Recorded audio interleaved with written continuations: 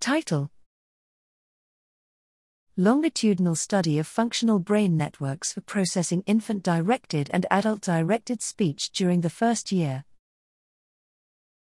Abstract: In most cultures, infant-directed speech, IDS, is used to communicate with young children. The main role IDS plays in parent-child interactions appears to change over time from conveying emotion to facilitating language acquisition. There is evidence for the discrimination of IDS form adult-directed speech, ADS, at birth. However, less is known about the development of brain networks responsible for differentially processing IDS and ADS.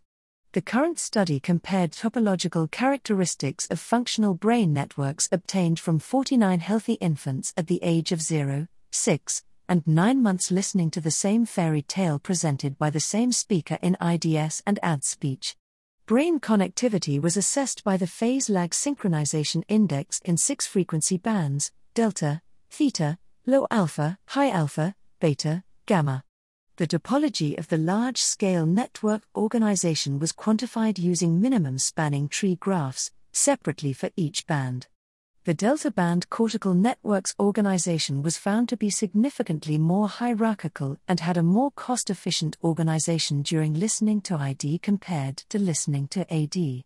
This network organization changes with age as nodes over the frontal cortex become more central within the network. The general picture emerging from the results is that with development the speech processing network becomes more integrated and its focus is shifting towards the left hemisphere. Our results suggest that ID speech-specific differences in network topology are related to changes in the role of IDS during the first year of life.